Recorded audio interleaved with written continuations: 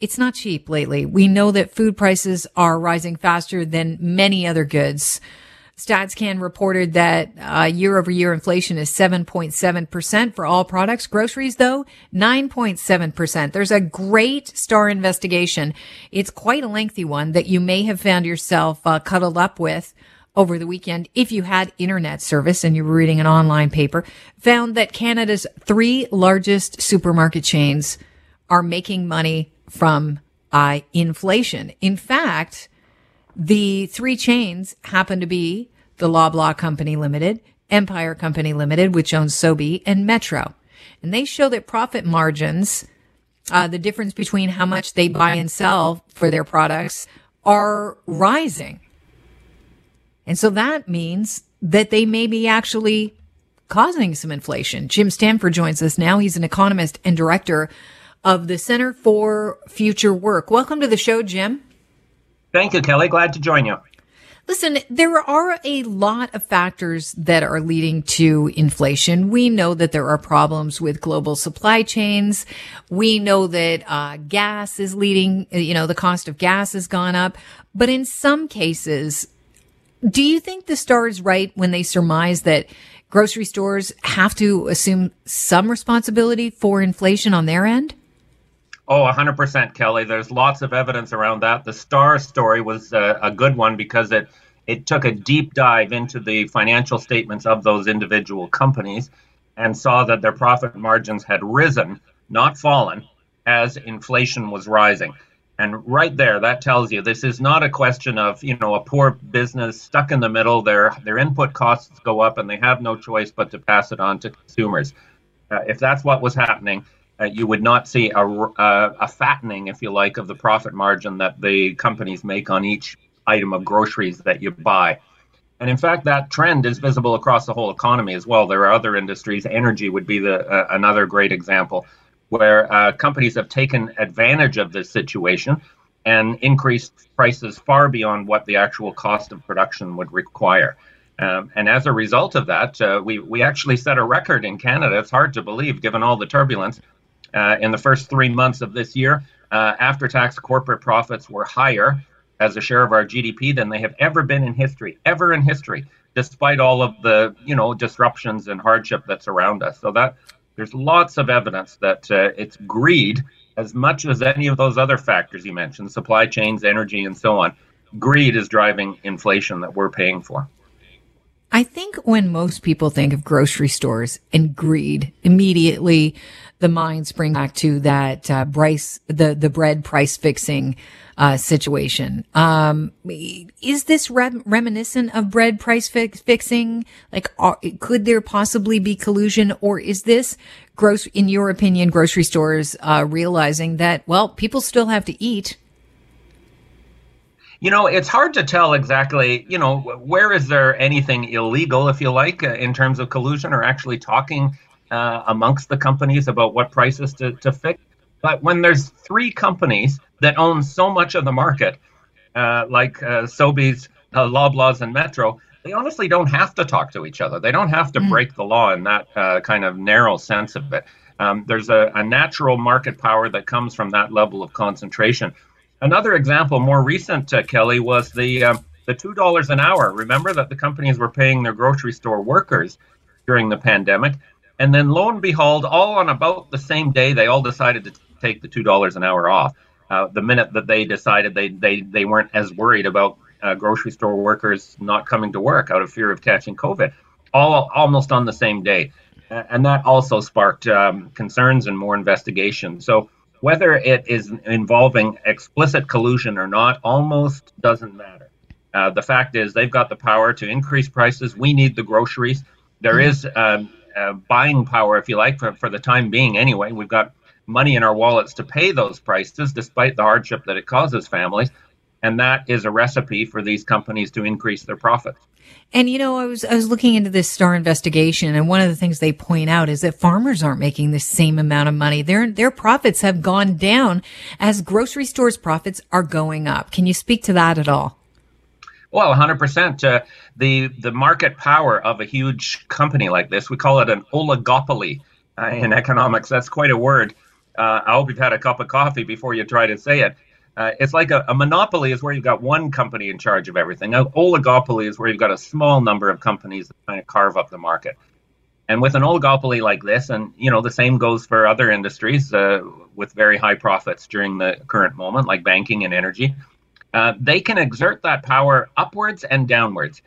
Downwards to the consumers, making them pay more than the cost of production, but they can also exert the power on the elements in the economy that they have to buy from. So their suppliers, the farmers, the distributors, and the workers. Don't forget the workers.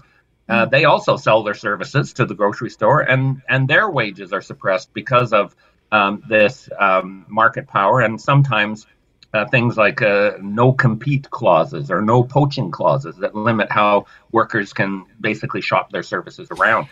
So whether you're going up the supply chain or down towards the consumer, these companies have the power to squeeze, basically. So farmers are getting squeezed, the workers are getting squeezed, and of course, you and I are getting squeezed.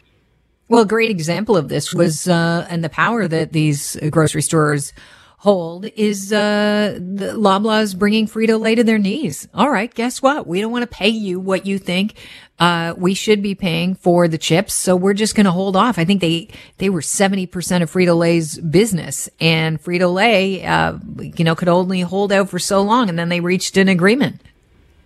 Another example of that same thing is what you've seen with Amazon. Amazon, of course, has a humongous share of the online shopping market. And they use that, again, to squeeze consumers, to squeeze their workers. Most of the delivery drivers for Amazon, for example, aren't even given an hourly wage. They're like gig workers. They're like Uber drivers, basically, driving packages around. And they squeeze the companies whose products are sold through the Amazon platform, including with some incredible demands. Like Amazon requires, if a company looks like it's successful selling through Amazon, Amazon can demand the right to actually buy equity in the company and take a minority or even majority stake of the company. So you're basically forced to sell your soul as a small business to one of these giants in order to reach the markets that you can't survive without. So there's lots of examples in our economy these days, Kelly, of huge corporations wielding that power in just a very unforgiving, greed-driven way. We're talking with economist Jim Stanford about this investigation. The Star did a deep dive into how much grocery stores are making during the pandemic, and they're in some cases bumping their costs that they pass on to us, the price of food, higher than they need to in order to make more profit. They're causing inflation. Where I was reading, Jim, that the Bank of Canada will probably raise interest rates on Wednesday by 0.75. If that's the case, things are going to get even more expensive for Canadians. Is there a role for government in controlling food prices? Because we are talking about food security and the ability to buy healthy food for people's families. Yeah, no, that is going to hurt on Wednesday, and that will be the fourth increase in the interest rate by the Bank of Canada this year. And there's an old story about inflation of, sort of higher input costs, maybe wages rising too fast because the unemployment rate is too low. That's what causes prices to rise, and therefore the Bank of Canada is supposed to step in with high interest rates and slow everything down. Even the Bank of Canada admits that isn't the story. That's not what's happening this time. We've got all of these disruptions from the pandemic. We've got an energy price shock, partly thanks to that war in Ukraine. And we've got fattening corporate profit margins in many sectors of the economy.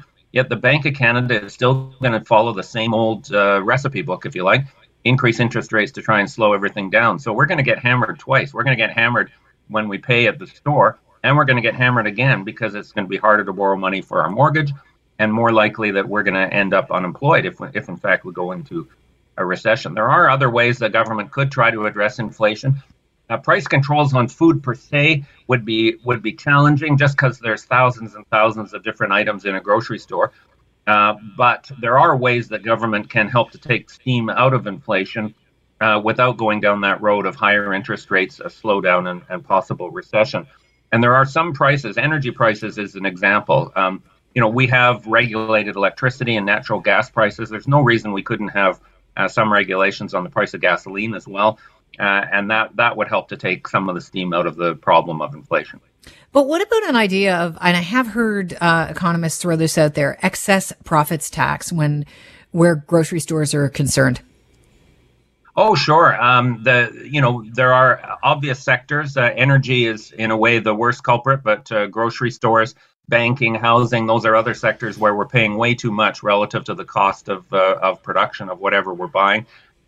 So these are ways in which it doesn't necessarily prevent the inflation, but at least it redistributes the pain from it a little bit.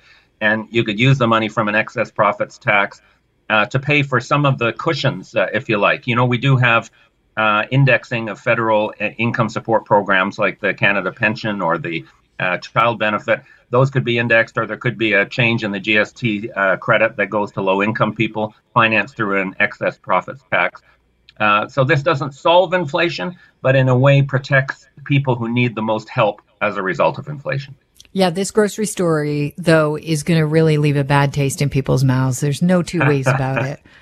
Jim, thank you so much. Good pun intended, Kelly. Good pun intended. Thank you for having me. I appreciate you getting it. Have a great day, Jim. Jim Stanford is an economist and director of the Center for Future Work. Canada may be known for its landscapes and friendly people, but beneath the surface lies a darker side of crime, history, and the paranormal. Since 2017, the award-winning Dark Poutine podcast has explored the shadowy corners of the Great White North and beyond, delivering chilling tales from a uniquely Canadian perspective. Hosted by Mike Brown and Matthew Stockton with over 300 episodes and fresh releases every Monday, Dark Poutine is your weekly ticket to the creepier side of Canada. Listen to Dark Poutine on Apple, Spotify, Amazon Music, or wherever you get your podcasts.